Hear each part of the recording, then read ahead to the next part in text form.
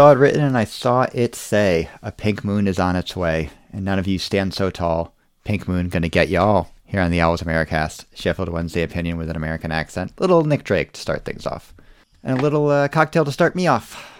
I am drinking a 500 Days of Autumn, which is about how long the last 15 minutes of the Wigan game felt like.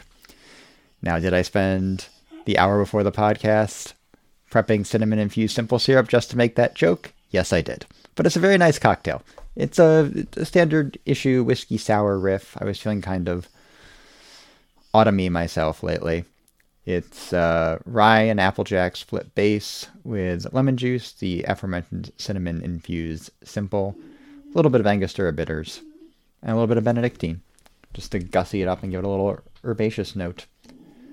Quite nice. Joining us to discuss a pair of games, well, we only previewed one of them last week, in New Jersey, it's Paddy Jones. Paddy, what are you drinking?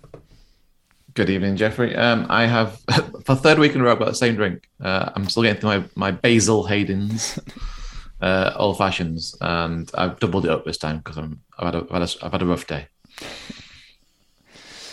And some might say that he's a luxury player when discussing 4 points from 2 games against promotion-chasing rivals. But nevertheless, here he is, James Allen. James, what are you drinking? Hey, Jeff. I've had to tear up my entire script. I was coming on here with a rant, and I'm going to have to play nice. You can still do it. No one's going to stop you. I'll be in a much more general and happy mood this evening. What am I drinking? I'm with you, Jeff. I've got a bit of an autumn vibe going on. I'm drinking one of my favourite fall beers, which is Autumn Rye by Big Alice. It's a copper rye infused lager. But made with 100% New York State ingredients. 6%. It's basically kind of got that kind of Oktoberfest feel that's going on at the moment. Very, very clean, bitter taste. It's perfect. So, in episode 150, I guess it's 150, milestone episode. It's a milestone episode because they took 4 points from 6 this week. We'll discuss the Ipswich and Wigan games. We'll do some Wednesday news. There's no actual Wednesday news. Even less news than there was last week. We will preview Oxford United and have perhaps at the end of the show a special announcement. We will start with the review. We'll start with the Ipswich game, a 1-1 draw. Nothing, a standard issue, deserved result on the balance of play. I don't think there's really anything to dive into too deep here, Paddy. But you do want to talk about Shodipo's first half. Well, yeah, I did up and down, thumbs down for this one, and this is the thumbs up. To be clear, it was hard to find the thumbs up. I'll tell you that it was one of the worst games of football I think I've seen in a long time, and I have watched MLS for 7 years now, non-stop as a season ticket holder. So that's saying a lot. And obviously, Sheffield Wednesday has featured quite a lot in my football experience, but that game with those two teams was just one of the worst quality games I've seen. I made several comments through this match. These are two of the better teams in the league, by the way. I can't honestly, I couldn't believe this is the quality we were looking at. It was awful all over the pitch from both teams. The amount of chances that were wasted by mainly Ipswich, because they were at least good enough to get some creativity to their strikers to eventually miss the ball. But the crossing, I've never seen so many bad crosses in my entire life. We just looked totally out of sorts, out of shape. And this is my thumbs up. So I'm going to say my thumbs up is Shodipo, because I think he was the only shining light, I thought, in the entire 90 minutes. He's the one that constantly stretched play. He often looked like he could make things happen when he had the ball at his feet. He looked dangerous. He either drew a foul or he found a pass. But then they switched him around with Berahino on the wings on the second half, and we didn't see either of them again. It's just like disappeared into the ether of the lines. And that was kind of how I went second half anyway. So yeah, I gave Shodipo some credit, but I went through, I told you off the record that I got about 4 pages of notes for these two games, because I was at a rare 2 days not going to Football Factory. So I was just sat at home making notes like a nerd. And it's all negative for Ipswich, I'm afraid. Yeah, they did not look good. Like, this was, I mean, I guess I'll do my thumbs up first, because my thumbs down, I'll get more into general quality of the game, and really the league that Wednesday find themselves in. The Adeniran goal was great, and if he can offer 10 goals, 5 to 10 goals, 8 goals from that position, giving everything else that he brings to the table as well, that's going to be a real, he'll be a real force. I think he probably is the best player in the squad right now, but that will just add a little bit more to his game. He's only scored 2 goals, I believe, in league football, and they've both been for Wednesday, and one was kind of scuffed, and that one was that was a beauty. That was, if not Adam Reach-esque, the League One version of Adam Reach-esque. I don't get the fascination with playing on that right-hand side. I feel like there's a better suited, especially when we're without Luongo and without who's the other guy? I can't remember. Byers, defensive midfielder. You mean, but Byers, yeah. I was going to say the problem is they play him on the wing because he's duplicated with Barry Bannon. If you put him in the centre midfield, you mean? Yeah. Well, but Bannon shouldn't be doing box-to-box stuff. Bannon should be our luxury number 10 in this league. He was for large portions of this game, and it didn't come off. He had an opportunity in the second half, one-on-one, and didn't get his feet right. He does not seem to be comfortable once he gets within 10 yards of the opponent's box. True. But he does, I think he does, he doesn't dawdle on the ball as much and do those quarterback kind of passes when he's playing further up the field. And they did that in the second half, and you're right. And Dennis switched to that double pivot with Lewis Wing, I think, in the second half too. And that's when it all went to shit. So what do I know, essentially? But I feel like he's doing very well wherever he plays, Dennis. I don't understand why we're persisting with Lewis Wing in that kind of the deepest of the three midfield. It feels wrong. I think that was something. I don't want to jump ahead to the Wigan game, but just play Hutch in the pivot role. At this level, right? They have enough center back coverage where it's not really an issue at present. He's a good center back as well at this level, but as long as Luongo's out, just play him in the covering midfield role. So hold that thought, Jeff, because that rant that I mentioned in the intro is all related to that gap in the middle of the pitch that Barry Bannon creates. But just touching on what you're saying about centre-back coverage, that's where my thumbs up was from the Ipswich game. Until the 90th minute, and we'll talk about the 90th minute in depth in a moment, we look like a pretty solid defensive unit, and I think the particular credit for that goes to Dom Iorfa for me. I mean, really outside of the Plymouth game, they have all year. They have, but I think, he truly is a luxury player at this level. I mean, he's a graceful centre-back. He's got command of the line. His speed of thought, the way he moves the ball out of defence, if we use that to our advantage, I think he's a game changer. He looks like he's going to beat pretty much any attacker to the ball, and then he switches the ball upfield really quickly, looked completely composed across, both sides of the defence, to be honest, on Saturday. And there were times when Hutch is back there, centre-back, that he gives me a lot of concerns, particularly when we're doing that passing across the back four or back two or back three, however many are back there, thing that we do. But Iorfa, in contrast, looks really, really composed and in control. So I thought he was really good throughout the game. But we'll talk about exactly how he wasn't good in the 90th minute in a second. But from a thumbs up, it's important to recognise that, because look, Ipswich put 6 past Doncaster today. They're not a bad side going forward, and they never really threatened Wednesday. Well, there was one moment that we will get to in a minute. But first, we will do Paddy's thumb down. Marvin Johnson at left back. I genuinely, and after watching him today again, I don't think. It's genuinely awful. It's awful. He hasn't got anywhere near any defender in 180 minutes. His positioning is dreadful. He's often found, not even in the. I'm watching on TV, obviously, which is hard for me to do so much criticism through watching on TV. I am literally an armchair supporter, but it's very rarely when the camera pans to that left back position. He's very rarely in the camera shot. So I'm constantly going, where the fuck is Marvin Johnson over and over again for 180 minutes? Because he's never where he's expecting to be. And today he got found out by giving a penalty away, and he got found out numerous times against Ipswich just not being there. And thankfully, Ipswich were too poor to take advantage of that. So yes, Marvin Johnson gets my thumbs down. And that's even with the 90th minutes farce that happened. Because I think for 90 minutes, he was a bigger farce. My thumbs down is... They're all going to be like this, huh? Every game in League One.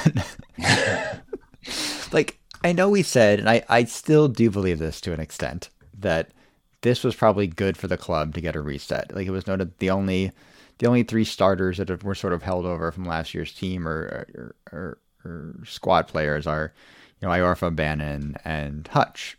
And we already talked about Hutch and Iorfa as being, if not imperious, quite effective players at this level. We'll get to Bannon, I think, in more in depth throughout this section. But, certainly on his day, should be one of the best players in the league. But man, I said at one point in the Wigan game today, I think when Wednesday was starting to counter sometime in the second half, and I don't know who it was. It might have actually been Marvin Johnson, just pinged the ball off the midfielder running in front of him, and it spun off to the Wigan player who scuffed it immediately out of play for a throw. I'm like, oh, it's all gone a bit League One, hasn't it? And it's just like, yeah, this is just what it's going to be. Now, the Ipswich game was a particularly bad version of that in a lot of ways, but I'll be honest, and I'm sure we're going to come on to this in a second. My mind had drifted a lot in the second half, so I didn't actually see the Bailey Peacock Farrell gaffe in real time. Because whatever, he had the ball, I just looked down at my phone. I was checked out of this game, even though it's the 90th minute. They're up when I've been checked out of this game for a half hour at this point because just nothing is happening. A few other people were checked out of this game at the 90th minute as well, Jeff. But let's still hold that thought. Let's keep our listeners just on the end of that thread just for a second. It's like edging. It is. Because before we talk about that cataclysm, my thumbs down is where I want to talk about Barry Bannon, because it's this the system that we have been persisting with, which we did not persist with tonight against Wigan, is my big thumbs down, because I just do not think it works at this level. So our insistence on playing it out from the back and the kind of the slow, ponderous build-up that occurs with the ball moving across the back line and then Bannon dropping back in to get the ball, I think it kills all of the attacking potential that we have in the side. And then doubled up on Saturday against Ipswich. I mean, Lee Gregory as a lone number 9, just to me, it doesn't work. And I think we saw tonight why it doesn't work, because he needs somebody playing up there with him. He needs a strike partner. With the potential we have in this squad, and they are still individuals, we don't have a team yet that is truly fused and really is playing in sync with one another. I think it exposes weaknesses that we don't need to expose. We've got pace and we don't exploit it. We've got players with technical quality, but we don't give them the space to play in. And we really just invite the opposition onto us. So my big downer in the Ipswich game, and I think why it was such a dull, grinding experience, is we just really didn't create anything of any real note. That whole second half, I mean, can you count one shot on goal or one clear-cut chance that we carved out? Just wasn't happening, simply because of the insistence on playing out from the back, which I just don't think works at this level. It's not that I don't think it works at this level per se, but when you have players like Shodipo and Adeniran and Jaden Brown and even Slosso in his brief appearances that can take the ball, they're class at this level. They can take the ball and run at the defense, and they're either going to beat their man, they're going to pick a pass, or they're going to get fouled. Probably in an advantageous position. And they don't seem to want to play like that with the sort of the double pivot in the midfield 3. Now, this is going to be the old Yorkshire man in me, I guess, but don't we seem very well set up just to play a 4-4-2 diamond? I mean, or a 4-4-1-1 too, if you want to call it, however you want to set it up. We have the ideal holding or covering midfielder, defensive midfielder in Hutch for this level. I think we have the ideal number 8 in Adeniran. I think you can do a couple different things with the strike partners. You can play Gregory and Patterson when Windass is healthy. You can play him as a second striker behind either of them or behind Berahino and play him a little bit further forward. You can play Berahino as a second striker. I thought his hold-up play has been good when he's been there as well. You have a bunch of ideal, wing midfield players with So and Brown and Shodipo. It just seems like it's like crying out for like an old-fashioned 4-4-2 diamond. You can play a 4-4-2 or you can play a 3-5-2. Yeah. What I don't think works is the preference for this 4-3-2-1. Mm-hmm. For the simple reason that, and here's the thing, if you're going to play that many lines, you've got to move the ball through the lines quickly. Yeah. You've got to exploit the pace. To your point, they do have the players capable of doing that. They've got the players with the capability of doing. But what we do is we take the 4 and we hold the ball at the 4, and then the midfield, the opposition midfield, pushes us back. We end up kind of tippy-tapping it around, and not in a Barcelona Pep Guardiola way, but in a kind of like we're on the edge of our pants, we're going to give the ball away type of way. And then we end up punting it down and we lose possession. We just simply, we give away the opportunity to move it fast upfield.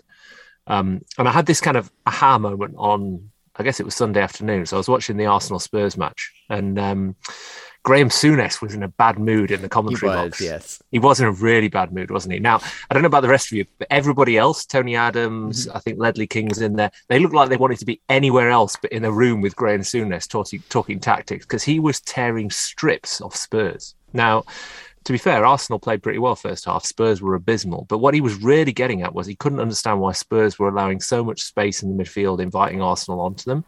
And secondarily, why the Spurs central midfielders were dropping back to pick the ball up off the centre-backs. And he might as well have been describing Barry Bannon as worst and least influential, because the point where Bannon drops back to the back 4 to take the ball, Souness's point is when he turns, when he has to distribute the ball, he's got to pick a pass amongst 11 players. And so instead of picking the ball up in the midfield and then maybe having the choice of 2 or 3 attackers and maybe 2 or 3 defenders to splice the ball between, he's trying to pick the perfect ball, and it just doesn't work at this level. We saw it against Morecambe, we saw it against Fleetwood, we saw it against Doncaster when we ran out of steam. So to me, to get the best out of the midfielders we've got to get the ball up to them much faster. Yeah, I don't disagree with that at all. And if you look at where they've played their best sort of attacking football, it's been on the wings. It's been Palmer and So. It's been, I know he's not a big fan of Marvin Johnson over there, Patty, but I think going forward, Johnson and Brown have had a fairly good relationship as well, and sort of a Denner in pulling the strings in the middle and either turning and attacking or knocking it out wide to one of the forward wing players or one of the overlapping fullbacks. It's it's very simple. That's when they have looked their best, when they've been able to sort of pull the string, and they certainly didn't have that in the Ipswich game. They had it in the second half of the Wigan game, which is all I got to see of it. And I'm like, oh, this is fine. Like, I don't just play like this all the time. And they will be able to, and it's like, for me, this isn't fair. For me, my initial instinct was the biggest difference in these 2 games was the application of the players on the pitch. But I don't think that's fair.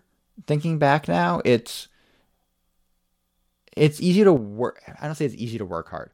It's easier to look like you're putting in a shift when you know exactly what you have to do. And I think that was the case in the Wigan game, and it wasn't the case in the Ipswich game.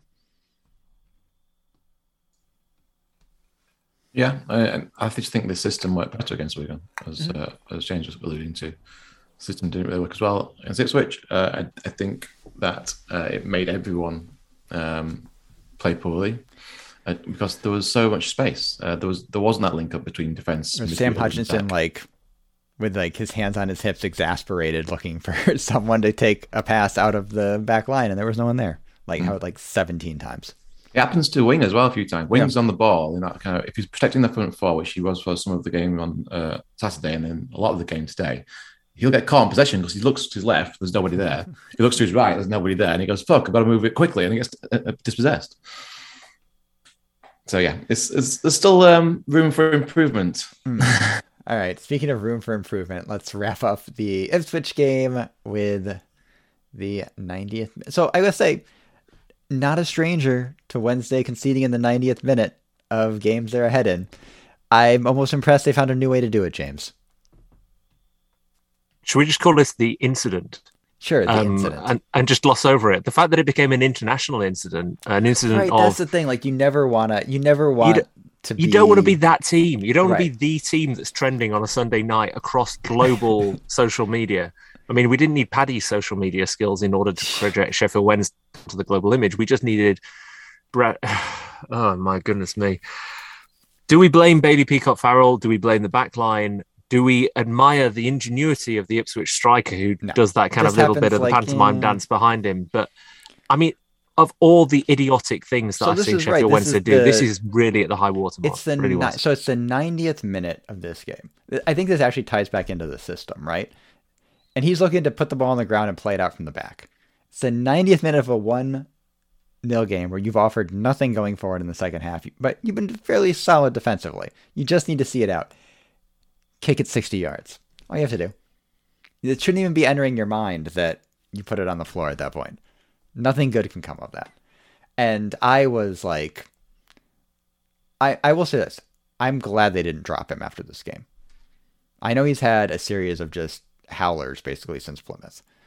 But he was very good today against Wigan. And I think he actually is a very good goalkeeper at this level. But the problem is you put Wildsmith in, like, you can't just bring him back into the squad, right? This isn't like you can just, like, can't shoot your goalkeeper like your striker that's not in form. Even though they're both perhaps competence positions. Yeah, I mean, look, the benefit of talking about this a game hence is we can see the big picture, right? And you can see he's a good goalkeeper and it was a one-off stupid moment and one that no doubt he'll be regretting for a long time. But I think your core point is the most important one, Jeff. Don't put the ball down and try and play it out from the back, Bailey, in the 90th minute. It was interesting to see him kicking out of his hands today because I think that someone has given him a clear message about just punt the ball upfield, mate. It's a much safer way of dealing with things. But we do need to talk about the fact that he wasn't supported by his defence. There are 4 defenders looking at him who should be able to see that there's a guy stood behind him. I mean, yes, but I don't think at the moment you can prepare for every eventuality. It's called He's Behind You. It's a tradition in the UK called pantomime, Jeffrey. And we all know it very well. There were probably like 20,000 fans in the Ipswich Stadium who wanted to shout it, but couldn't bring themselves because it would have ruined the moment. They were going, shh. Yeah, exactly. that whole thing. I don't know anything about the Sunday League standard, but I believe that that would not happen in a Sunday League game. Maybe they did shout and they're just too far away because they weren't expecting him to put it down and pass down. 90th minute, yeah. They were both. I mean, both the right back, left backs were far out on the wing, and then there was obviously centre halves a little bit further upfield too, expecting a big kick. I solely blame BPF for this. I don't think you can put it on the defence. I did kind of enjoy the pantomime. I described it in my notes kind of like a wrestling move where the kind of guy is celebrating and he doesn't see the guy behind him sneak up about to give him a stone cold stunner, and then he just turns around and suddenly boom, he's on the floor and he pins him for 1, 2, 3. It kind of felt like an old school wrestling move, but against us, and it was a goal. It was hilarious and like terrifying, and I'll probably have PTSD about it for the rest of my life. We're seeing on like it's the Wednesday Manchester United clip that's on like 90s crap football or whatever all the time. Oh, you're talking with that? Well, that worked out in our favour because we won 3-2 that night. It was sure.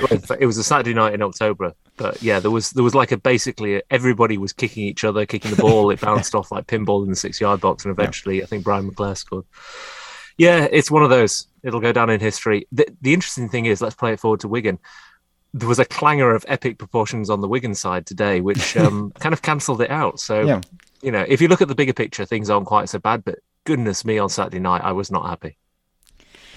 Well, there's one thing we've learned over the, 5 years of doing this podcast and the 100-ish years of Wednesday fandom between us. It's that, they're pretty good at ruining your weekend. That is the one abiding skill of Sheffield Wednesday Football Club. But a pretty good Tuesday afternoon all in all. We'll move on to the Wigan game. Paddy, your thumbs up is the front two. Yeah. Sorry, I'm just got popcorn in my mouth. I'm really impressed with Callum Paterson again. I think I might have to revert all my old podcast episodes about Callum Paterson because I'm now fully converted into Paterson League One Player of the Year. I think whenever he's played this season, has been very good, very strong. Whether he's on the right, whether he's on the centre, just seems to do a great job putting a shift in. Is a presence we don't have a lot of, that kind of strength. He's got a few little flicks and skills too. He had a couple of opportunities today. There was one opportunity which came to him where he kind of used his right foot to flick it over He his flicked a own back head. heel over his head and then volleyed it just And then wide. left footed on, yeah. And then obviously in the first half, he had that screamer, like hit first time for 30 yards out, which the keeper palmed it around the post. He had a great game. And I was just going to put Patterson in there at first. Obviously, you got the goal, which was a great finish as well. But then I thought, you can't really mention Patterson without Lee Gregory, because I think he worked his socks off like this game. And he's worked his socks off a lot. His touch often lets him down sometimes, but I thought he had a good game with his touch today. He got good control of his chest, great movement, did not stop running for 90 minutes today. I thought it might have been taken off because I thought he'd been knackered. But he did the full 90 minutes, 96 minutes in the end. And obviously he got the assist in the end from to Patterson, with great little bit of hustle on the left back there. Nicked it off him and passed it through. He should have had 2 goals, really. First, it would have been nice if he finished the one to make it 3-1 right after Wigan. That would have been lovely. But that half volley he did, and I think it was the first half, right? The first half where he just kind of clipped it, and Ben Amos had a great save, stuck onto the bar. And then in the second half, he had that where it was pretty much clean through one-on-one, and again, another good stop from Ben Amos. He just couldn't get under his feet. He couldn't get enough power behind it. He went for placement over power there. He tried to just like curl it into the bottom corner, and the keeper just read it. So yeah, a big round of applause for the top 2 today. I think the whole team deserves our applause today. I think they were fantastic from start to finish. Maybe a little bit slow in the first half, but second half it was just all good. That's my thumbs up, because I only watched second half, so I didn't get in till around 3 and or 3:30, and yeah, I'm like, there was some moaning in the WhatsApp group, and I watched the first like 10 minutes of the second half. Like, this is the best the team's looked all year. It was just everyone was everyone knew what they were doing, and they applied themselves. There wasn't really, Wigan had opportunities, but they defended well. Bailey Peacock Farrell made saves when called upon, and they looked quite good going forward. I thought Jaden Brown looked like he should be one of the first names on the team sheet in that left wing position. Like, every time I've seen him this year, and I know Shodipo plays there as well and is also offers a lot as well, but I thought every time Brown's played this year, he's looked basically like unmarkable, and he's just able to create on that left-hand side. And I thought he was excellent. I thought Adeniran had a good game as well. I thought Iorfa had a good game. And of course the front 2 that Patty already mentioned. It was just, it was a little harrowing seeing it out, but they saw it out pretty well. Gregory winning the corner kick down by the flag in stoppage time, like basically like doing the old KG Striker thing of shoving him into the ball so he heads it out of play. I thought it wasn't the prettiest win you'll ever see, but anytime you can go to the team at the top of the table and get 3 points, you can just call it a good night's work. James, your thumbs up is brute force. Yeah, well, it kind of just riffs on, I think, what both of you have said, which is, it was like we decided to apply ourselves tonight in a way I haven't seen us do so far this season. And by apply ourselves, I mean we got in the mixer. I know these are kind of classic football cliches, but we played with a powerful front 2 who didn't give the Wigan defence a moment's rest. The second goal was created not just by Gregory chasing it down, but the way he harried the defender off the ball. Callum Patterson is a beast to play against. But everybody across the team, I thought, they were faster to the tackle, they were faster to second balls. It just felt like, you described it earlier in the conversation, Jeff, as kind of like they were up for it more. To me, it was like their energy was more applied than it has been earlier in the season. And against a team like Wigan, who are pretty physical, who, are a competitive team, I just thought we matched them in a way I didn't expect us to. So it was just a nice surprise. It was nice to see this Wednesday squad getting scrappy and actually completely deserving a well-fought win. It's the first time I can remember them, their ability to cut off the ball on the passes in midfield and immediately transition to attack. I just haven't seen them do that this year. And I they think did it Wing against takes a a lot of very credit good for team that. on the road. Like they easily could have, up 1-0 in a second half. They could have, played a little more cagey behind the ball, possession based. No, they were going to attack at pace, and they created several chances before the Patterson goal, which is a love. That's not an easy technique either, to hit that into the ground and keep it from either like going directly to the keeper or over the bar. Like he smashed it. Like keeper had absolutely no shot. Very difficult technique, and he does. It's a very show that. similar goal to, I think, I can't remember who he scored it against at Hillsborough last year, Yeah. but kind of similar one, kind of, meeting a ball at high speed and then Yeah. just really getting the volley right. He's got a silky touch for a big man, the horse. So yeah, 2-1 in the books. Other good things I wanted to call out Yeah. is I think another instance, which seems to happen at least once per game, where Dominic Iorfa is at least 10 yards behind somebody, and then within 5 strides, he's caught up with them.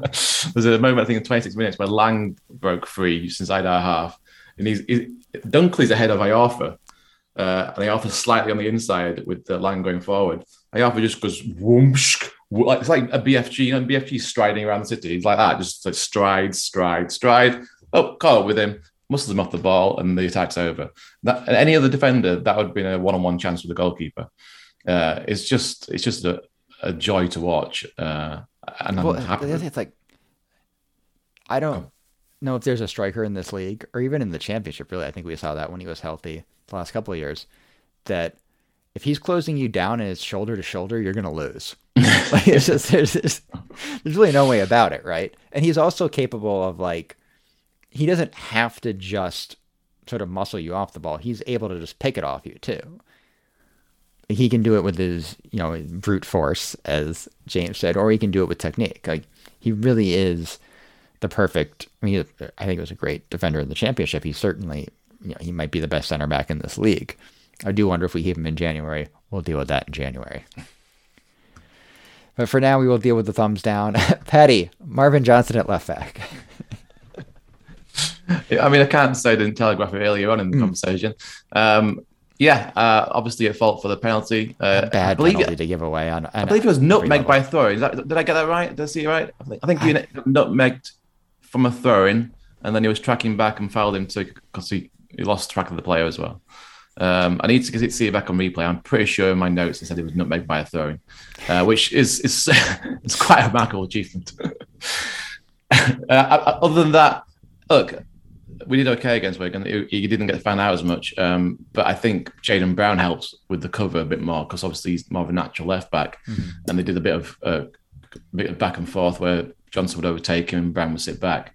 So if we are going to persist with this left back Johnson, then we need to, I think, have Brown cover him at least, because I don't think Shadipo offers the same cover. I don't know why he doesn't play. I mean, Jayden Brown's the left back first, left midfield second. Marvin Johnson's left midfield first, left back second. I don't know why we're doing it the other way around. Brown's looked great going forward, so I don't have a good answer there. But I'm sure at some point they'll figure it out this season. What about Shadipo at left wing and Jayden Brown at left back? That would be ideal to me. My thumbs down is Lewis Wing running the midfield. I have been intermittently impressed with Lewis Wing, but they haven't quite figured out, and this goes back to the system issues in the Ipswich game as well, how many players should be playing in midfield, what they should be doing, and who they should be.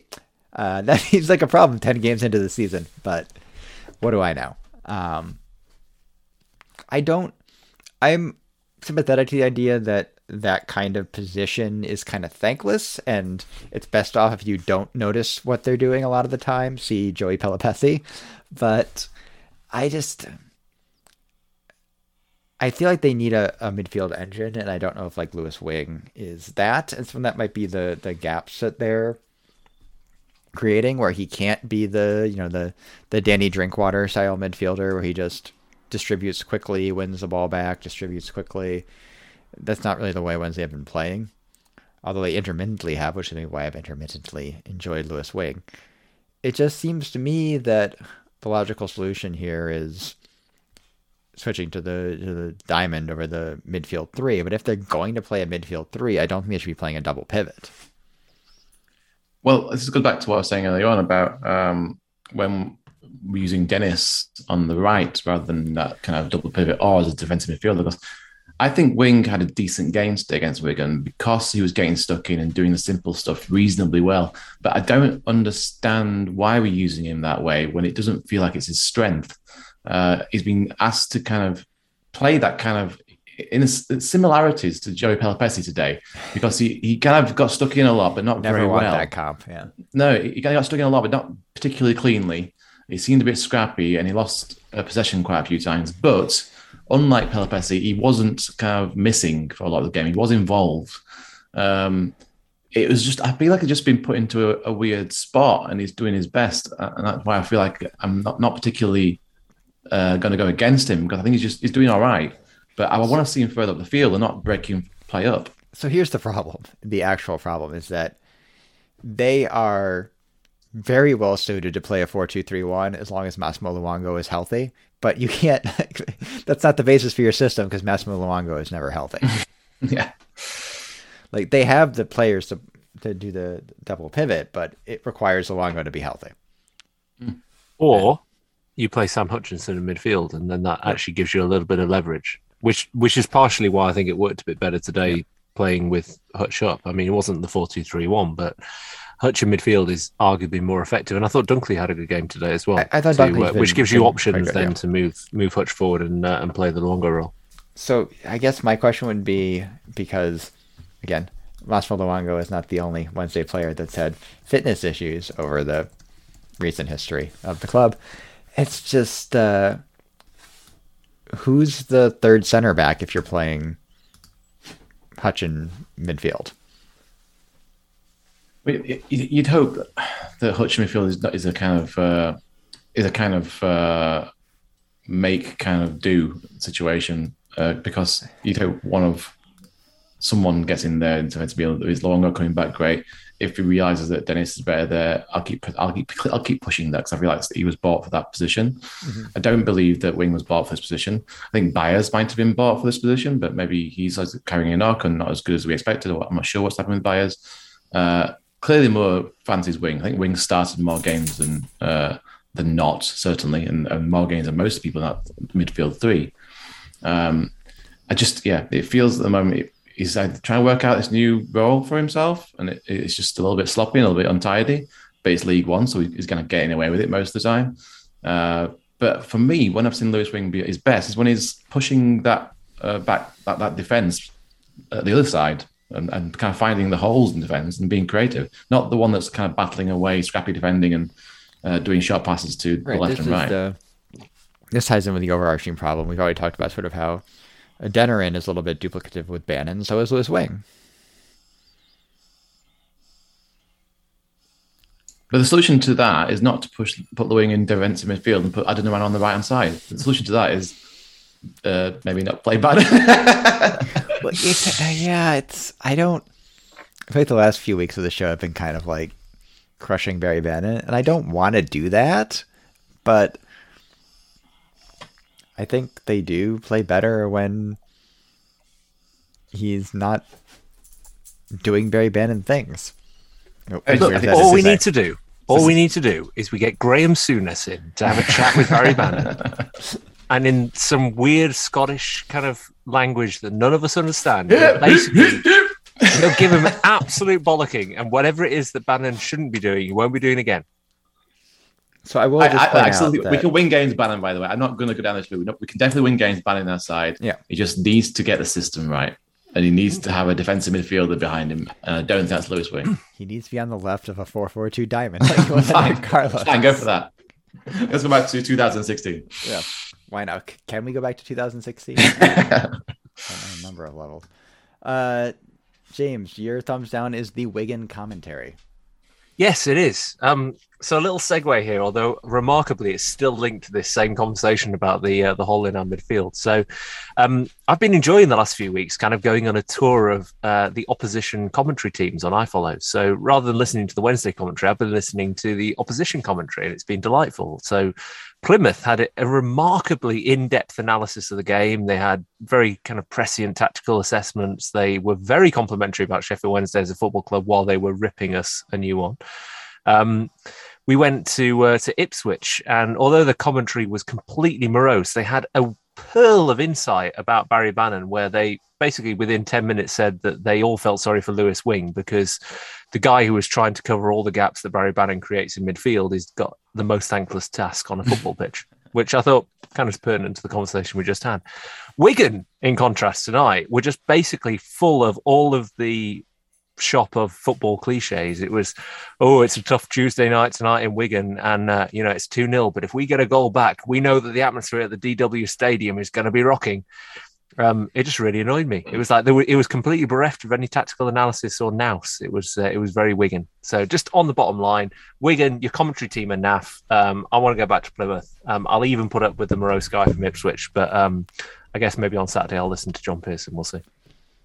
I want to find out who that Ipswich people were, because they were probably the most insightful commentators that ever had for a Sheffield Wednesday game. They were so good.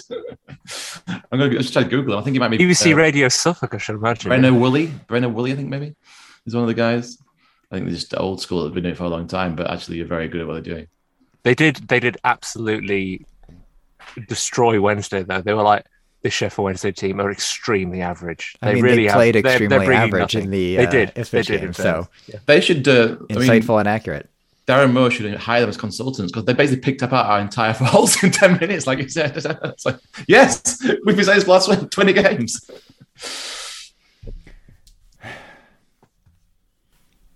All right, well, that wraps up 4 points from 6. Take a break. We come back. Do the Wednesday news and preview the Oxford United game.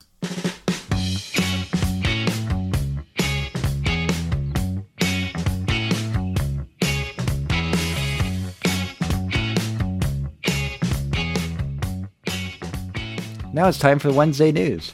There's no Wednesday news. So instead, we will move on to the Oxford preview. Take it away, Paddy. Hello. I can't do a Boston accent. That was the best I can do. That was supposed to be a Boston accent? No, I just thought I'd say hello in a highly kind of energetic way to try and get this back in the road. Yeah. So Oxford preview. Justin's not left me with anything this time. I'm on my own. I've been toiling websites for the last hour, and this is what I've come up with. Okay. Watch 17 seasons of Inspector Morse. Yeah, that was my entire research. Inspector Morse, and what was the other thing to identify from Ipswich, Oxford? Oh, Bad University, good comedy, blah, blah, blah. Anyway, Carl Robinson is the manager. You may know him from such clubs as Charlton Athletic and Milton Keynes, the OG Milton Keynes manager. He's managed them to 8th in the league, on a very similar trajectory than us, in the fact that they've had a good start to the season and won a lot of their first few games, and then lost the last 4 or 5. They have essentially recreated our last few games. They kind of they lost to Wimbledon and Cheltenham, and they just smashed Accrington Stanley 5-1. We have to do a Cheltenham preview at some point in the season, aren't we? Yeah, it might involve horses as well. So yeah, they've very patchy last 5 games, only won 1 of the last 5. They are 8th in the league, which is just above us on goal difference, I believe. They score more goals than us. They let in more goals than us. They haven't won away from home this season, which is obviously a record we like to stop. And they have a very attacking 4-3-3 style. But 4 out of the top 5 highest rated players on WhoScore.com are defenders. So you can read into that what you like, I suppose. I suppose maybe the attack isn't that great. Top scorer is James Henry on the right wing with 4. And beneath him, there's just about 10 people on 1. Their striker, I think Matty Taylor, only scored 1 goal so far. You're looking forward to him matching up with left back Marvin Johnson there, Paddy? That could be one for the ages, as they say. James Henry versus Marvin Johnson is what we all spoke about. There's 2 ex-Owls in the Oxford side. Do you know them? I do, because I'm looking at the agenda right now. Damn it! That you so helpfully typed up for us. I didn't know that Sam Wennell was there. I actually have a friend who's an Oxford United fan, and probably should have, if I knew they were... Hold on. Yeah. Jeff, you know someone who's an Oxford United fan? I do. I lived in doing preview for like 20 plus years. I never met anybody that's not Oxford United I literally fan. checked who they were playing this weekend. I knew the Oxford game was coming up, but I thought it was like a week or two from now, and I was going to get him on the show. But yeah, I do know someone for the return fixture. Well, I'll make sure I'll look ahead so I can get put it in your diary. One Oxford United fan that I know. It would save me from this hour of research that clearly has rendered nothing of any use. Anyway, yes, Judd Thornley and Sam Winnall are the ex-Owls playing for Oxford United. Thornley's on loan from Blackpool. He started every game except the Stanley game today. Played pretty much 90 minutes every single one of them, so an ever-present. On the flip side of that, Sam Winnall is a bit part player, surprisingly so. He started the season on the bench. He's played 70 minutes, 20 minutes here and there in the first 4 games. In the first 5 games. But in the last 4 games, he's not even made the squad. So clearly, did anyone? I feel like isn't there a Sam Winnall scores a goal against Wednesday prediction from the preseason? I mean, possibly yes. That was one of the very Wednesday things to happen. It's looking unlikely, but he might not even make the squad. But maybe they'll go into a sub bench for that very reason to try and get some ex-Wednesday goal against us, as people like to do. So that's kind of it, really. They were the Carl Robertson team who score goals and concede quite a lot of goals. I don't think it's something that we should be that afraid of. They're not really great on the road. So I feel like it's a winnable game. So I've gone back and looked. A person on this podcast did predict a Sam Winnall goal. A late winner against them was the question from the preseason preview. And it was James Allen who predicted Sam Winnall FA Cup round 2 late winner. So if Sam Winnall does score a late goal against Wednesday on Saturday, it doesn't count. Can I just point out that at the time I didn't realise Oxford were actually in our division. I assumed that we were going to be playing them in some early round of the FA Cup. It's only now that I've come to realise the depths that we're plumbing. The championship ego is still there. I'm just saying it's still possible. It is still possible, Jeff. But let's not let Paddy off this easily, because I had some feedback the other week from a friend who's a Shrewsbury Town fan that he found the Shrewsbury preview enlightening, because he found out information about the local Shrewsbury and County football leagues that he didn't actually know about himself, and he's from fucking Shrewsbury. Somebody pointed out that Wednesday played in the Yorkshire Cup until like the 80s.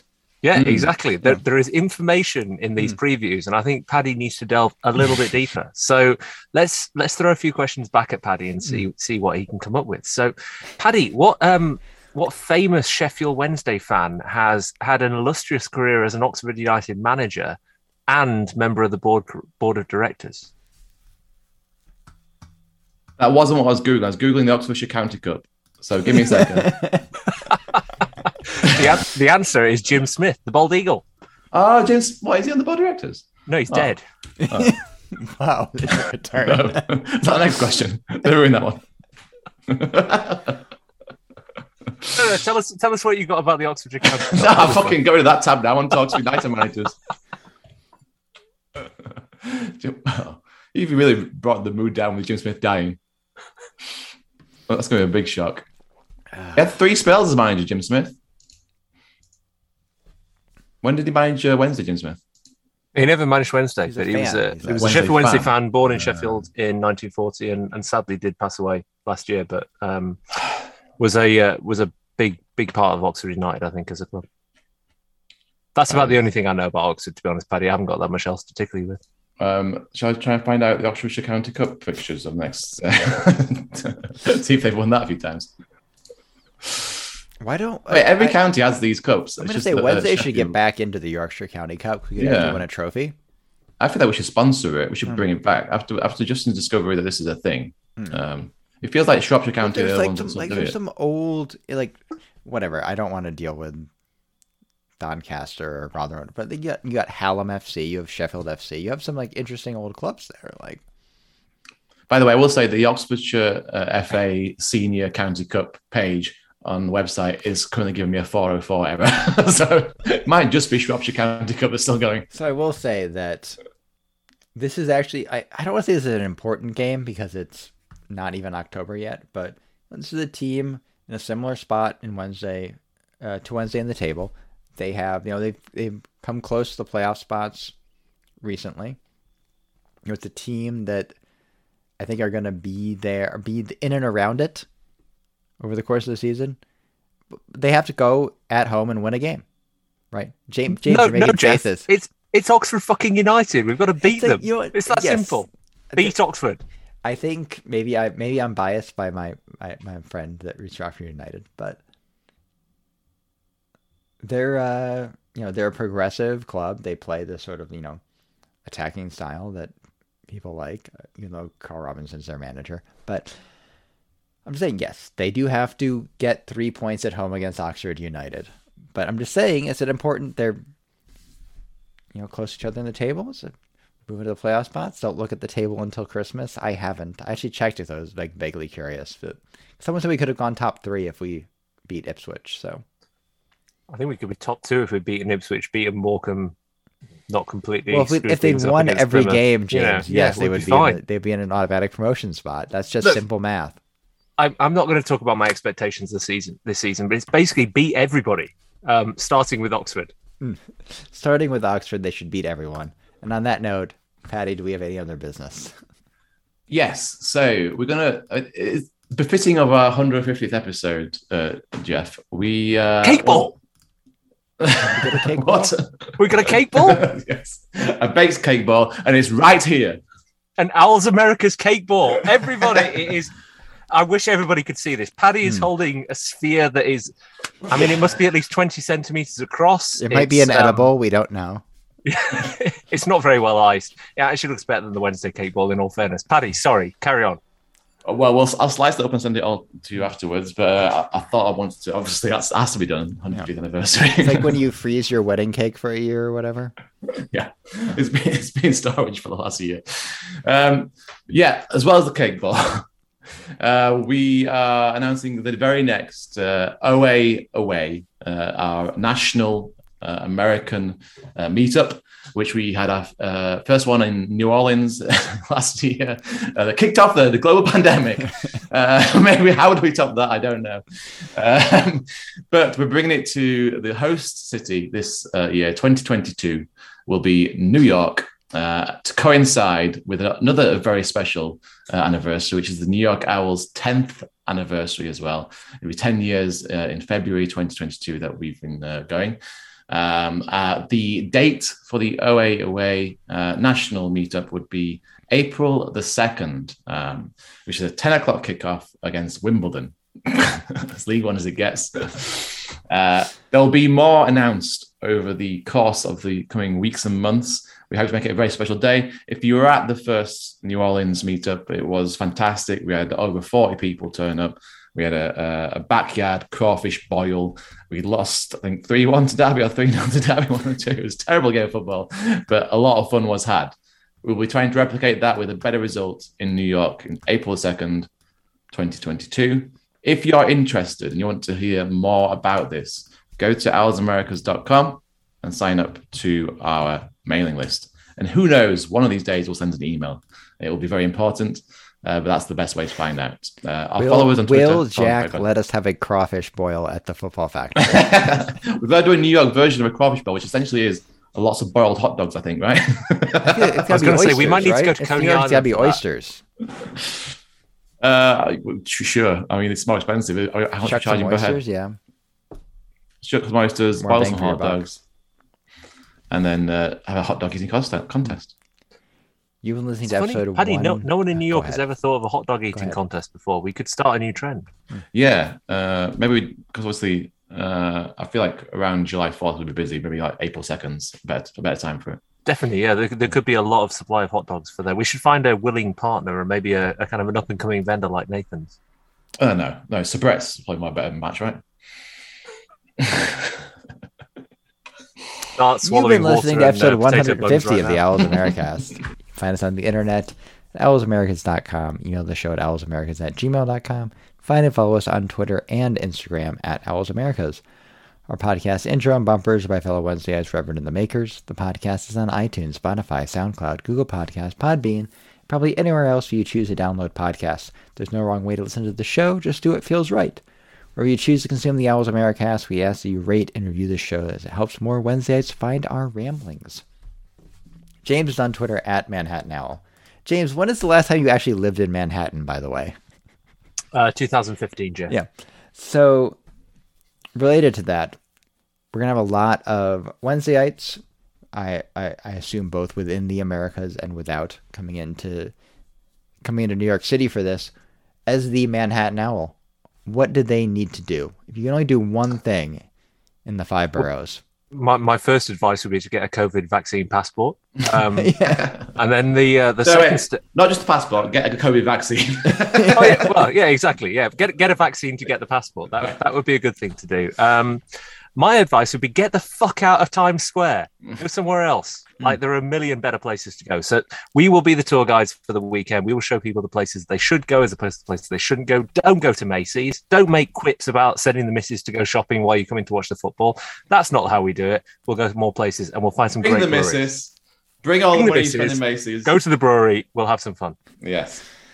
Patty is on Twitter at the eponymous at New York Owls and Patty A. Jones.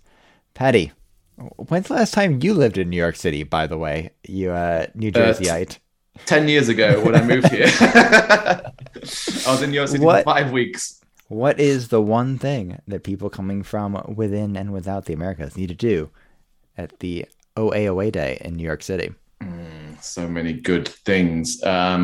We will, well, first of all, I would recommend these things outside of the events of OAOA. Go to a comedy show, maybe at the Comedy Cellar or some even alternative comedy in Brooklyn. Go to a gig in the Lower East Side. Eat pizza anywhere, really. I mean, there's a million places that are great. John's, Roberta's in Brooklyn, Champion in Soho. I will have a numerous list of things for people to do if they come to New York, and they will all be around food and beer. Eat cake ball. Cake ball, we'll try and save some for April. Can't promise it, it's really good. Nom, nom, nom, nom, nom. I'm on Twitter at Jeff Paternostro, and I have 3 words for you. Keen's Mutton Chop. We'll see you next week.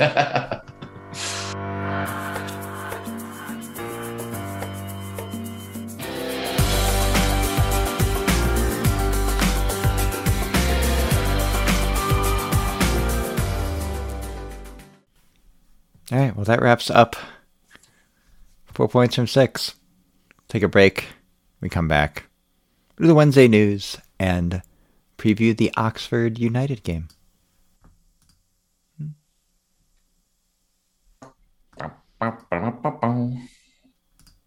Don't make noise, Patty. That's how I find where the break is in the track to know where to put the bumper in. I think you should leave that in, Jeff, just for fun. Yeah. Be like a little segue. It's literally any news. I mean, I haven't been on social media for a week, so I might have missed something, but there's nothing on the website. There's no news. We're being linked with a trialist from Arsenal who set up a goal for the under-23s at Coventry, but I couldn't tell you who it is or what their pedigree is. So. Right. I could find out. I know too many fans of Arsenal, but not. Let's call it no news and move on. The news is at the end. Can you find it in 2 minutes? If you know the name of the person, I can probably get it. I can read the problem, so... If you want, Jeff, you can say there's no news, and then I can say, "Oh, hang on a minute, I've read a tweet," and then I can read the tweet. I mean, it's more in depth than we usually. Can you just give me 2 seconds, Patty, to introduce the next segment? Can you do that? Oh, you need silence. Okay. Yeah. Whatever, I'll find it. Now it's time for Wednesday news.